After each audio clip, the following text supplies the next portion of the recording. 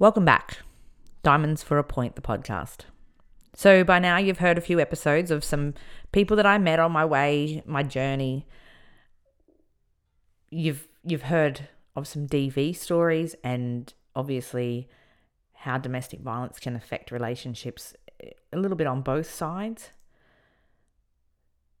But I want to take you back to actual life in jail with a baby. In jail, you are allowed a weekly buy-up and you can get a few extra things like your chocolates and maybe pens or pencils, whatever it is that you might want to buy, cake mixes, things like that. Those are considered luxury items. So the jail doesn't supply those. Same as when you're in the mother's unit, when it comes to your baby is not considered a prisoner. So therefore, anything you need for the baby needs to be bought on a mother-baby buy-up, which is fortnightly. So if you need to buy nappies or wipes or anything basic, clothes, anything, it's all done on a fortnightly basis. The only thing the jail really supplies is the cot. You have to supply the pram and everything else. And income is not really a thing in jail. It's a little bit hard. But somehow I got through.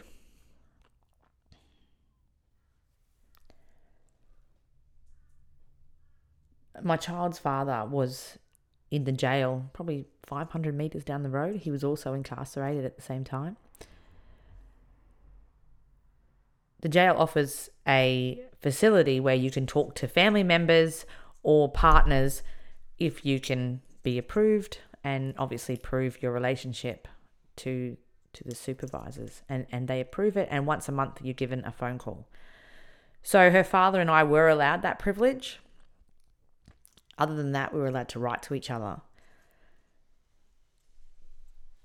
So he and I wanted him to meet his daughter. We always wanted to have that relationship build straight away. So we were allowed to sign her out of women's prison. And what that involved was his mother would book a visit to visit me and the baby.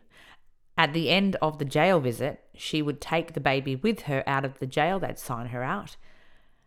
She would then keep the baby overnight. And the next day she would visit her son with our daughter. And he would get to see his baby for the 2-hour visit once a fortnight. She would then bring the baby back to the women's prison and they would sign her back in. I wouldn't see her at this stage. She would be on the other side of the visiting processing room and I would be on the prisoner side, and they would walk the baby back to me. The process was quite fast and speedy. The delay was not very long. But every time handing the baby back to myself, the baby would have to be removed of all clothing and only returned back in a nappy. So I would be in the visiting area waiting with a change of clothes to quickly change her over. This is to stop anything being sent into the prison through the baby transaction time. Co-parenting, jail style, was very different. Very different.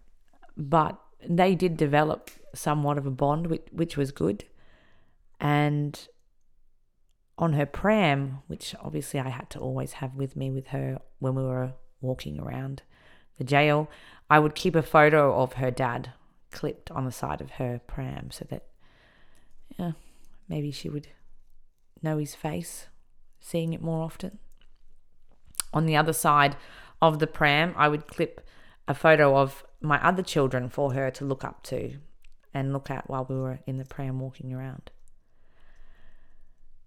Part of the rules to child safety allowing me to have the baby in the jail was that I engaged at least daily in some kind of course or interaction. So I would do the parenting course on a certain day. There was Save the Children's play group on a certain day. I would have to have a meeting with Sisters Inside representative at least once or twice a week. They would have to cite me. I would have to do other programs on any other day. So pretty much 6 days a week in jail, I was on the footpath walking to a course or back from a course as part of being allowed to keep her there, which meant she had to be in the pram. Now, everyone out there who knows newborn babies know that they don't really act on our time schedules. If she wanted another feed or if she wanted changing or anything like that, it all had to be done in the pram. You were not allowed to take the baby out of the pram. Didn't matter.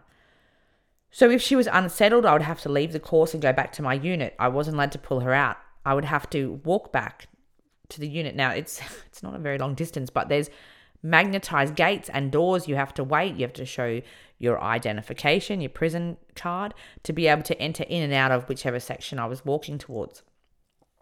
So there's a process. And there's this newborn baby screaming, absolute hysterical, because she doesn't understand. Mummy can't give her what she wants. Mummy has to get back to the unit to do this. It was quite intense. It was quite intense to not be able to act maternally in those situations because you have to abide by these rules and this strict way. And by the time 6 weeks came along, your breast milk is changing over and you're not able to satisfy them as much. So they're eating more, and this became more and more stressful. So my carer suggested to me, why don't you supplement feed? Why don't you get some formula in? I thought, yeah, it's not a bad idea. That way you can give her something in between. And I thought, oh, yeah, because I could easily, obviously, give her a bottle. But also, too, if I needed to, it would actually calm her, more settling. The breast milk just wasn't satisfying her as much. My mother was coming down to near where the jail was to pick up a car she'd bought. And I'd spoken to her on the phone, and I said, would you be able to drop me off some formula? Because we don't have another buy-up now for almost 2 weeks. It just passed. And I really think I need to supplement feed her. It's getting quite bad.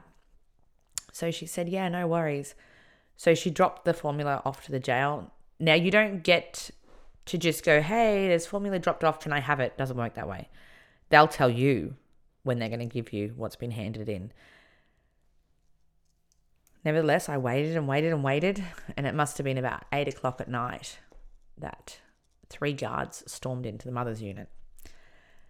And this one particular guard who really nobody liked, he had the formula in his hand, and I stood up out of my cell bed and I walked to the doorway of my cell, and he said, did you ask for formula? And I said, well, yes, I'm supplement feeding. And he said, so are you breastfeeding? Yeah, I just told you I'm supplement feeding. Like, it means that I'm breastfeeding, but I'm topping her up with a little bit of formula because we're going through that rough stage at the moment. And he said, I don't know how such a beautiful baby was born to someone as ugly as you. But the moment you step up or one breach, I'm going to make sure I'm there to remove that baby out of this jail. Babies should not be around people like you and the people within this jail. I just stood there. And all I could think of, you are just a pig. What an arsehole. But I said nothing. He was not going to let me bite. He was not going to get me to bite. No way was he going to get me to bite. I had been through way too much. If he thought that he was going to break me, oh, please. Please. So he hands me the formula and he walks out. And the other 2 guards go with him. And the other women within my unit come out of their cells. They said, are you okay? Are you all right? I said, yeah, I'm fine. It's okay. And they're like, wow, we heard what he just said and how he spoke to you. You sure? I said, please. He's obviously a very, very bitter man on the outside. I got no problems there. We went back to bed and I got to at least be able to supplement feed like I'd wanted to, and I never really thought about his words. It really never affected me at all. I had my baby and now I had my formula. That was fine. A few days later, there was a PA announcement. My name was yelled over the mics. Get to the supervisor's office now. And I was like, what? And I was shaking. And so to get to the supervisor's office, I've got to put the baby in the pram and obviously put my shoes on and then get out of the mother's unit. Magnetic door has to open. Got to get out through another child lock safe. Get on the pathway and get up there. It's probably about 150 meters from where I was, but it's a bit of a effort. So getting her ready and I'm shaking. I'm thinking, what have I done? And the aggression in the supervisor's voice, I was like, oh my God, I'm in trouble. And I was freaking out and I was shaking and I get out there and I get on the pathway and then all the other women from the other units were on their balconies or outside of their units. Are you okay? I was like, yeah, I'm fine. I don't know what's going on. I think I'm okay. And I'm like, oh, but I had to keep moving. Hurry up, get to the super's office. And she was screaming. I was like, what the hell? So I get up there and I stood outside her door and I knocked. You wanted to see me? She said, yes, come inside, shut the door. Shut the door is not a good sign. It's a really bad sign. I was shaking. I could feel my palms sweating. My breathing was short. I was gasping. As I was sitting there listening, she said, so you got your baby in? I said, yes. She said, you're on very strict conditions. 1 breach and they will remove her. Yes, I know. But congratulations. I want to have a cuddle. I was like, what? Oh my goodness, you have just given me a heart attack. My whole body was shaking. I have bolted up here, dropped everything that I was doing, and she wants a bloody cuddle? Are you kidding me? I wanted to jump across the table and start choking her out, okay? Truth be known. But I didn't move. I just stood there in shock, just blinking my eyes like, what? She said, you heard me. Let me have a look at the baby. I think I froze. Goodness knows how long I was frozen for. I was just staring at her and I just couldn't even understand. And then somehow the words came out. I'm sorry, but that would be a breach. Only the 2 carers and myself are allowed to hold the baby and no guards or supervisors are allowed to hold her. So I'm sorry, I'll have to say no. She looked at me and smirked. And then she stood up and she walked around her desk and sat on the top of the desk facing me, looking into the pram. She said, well played. Good answer. You can go now. I think I froze a little bit more, but I got up and I walked out and I was like, what on earth was that? And I walked down the concrete path, down past the units, and all the women were yelling out, what the hell, what happened? And I just looked and said, I'll explain later. I went back inside the unit and just picked her up and held her for goodness knows how long. The anxiety of a baby in jail is intense when you have all those things over your head, all of those breaches, all those possibilities of what ifs. You have no control, you have no power, you have no say, you have no rights. But you just have to learn to hold the moments, to hold those moments that are glorious and take every second of what you do get and value it.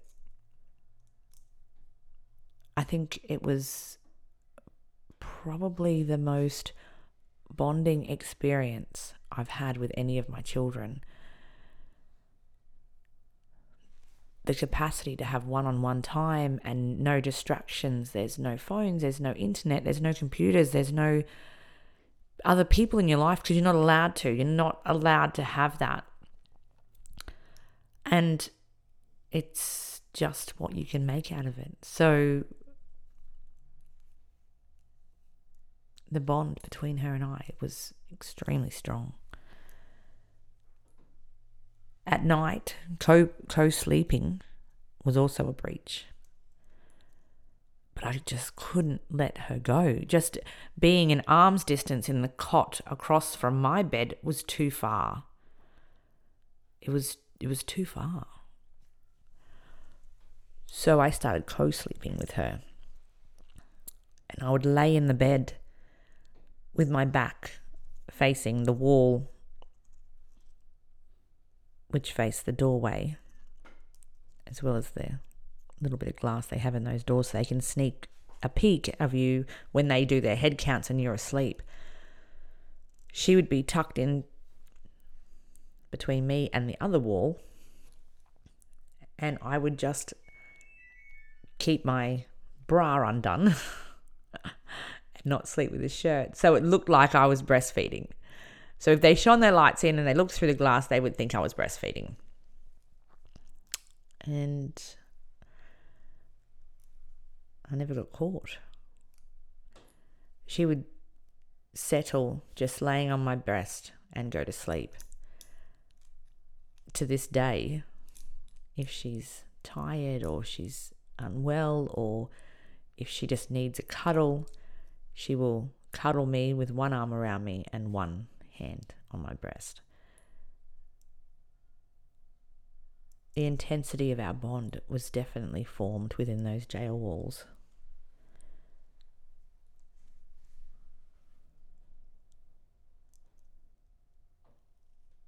The times that we spent, just her and I, with no one around, no distractions, was probably the most glorious times of my life. The anxiety, everything was worth it. Everything. Sometimes I think life goes too fast on the outside and we have so much going on around us, it's really hard to take those precious moments in. And I had all of that. My rights, my connections with anyone else, none of it mattered. Because I had her. And we were able to have that bond. I hope you're enjoying our podcast.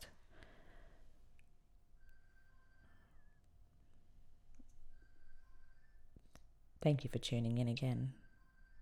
More episodes to come.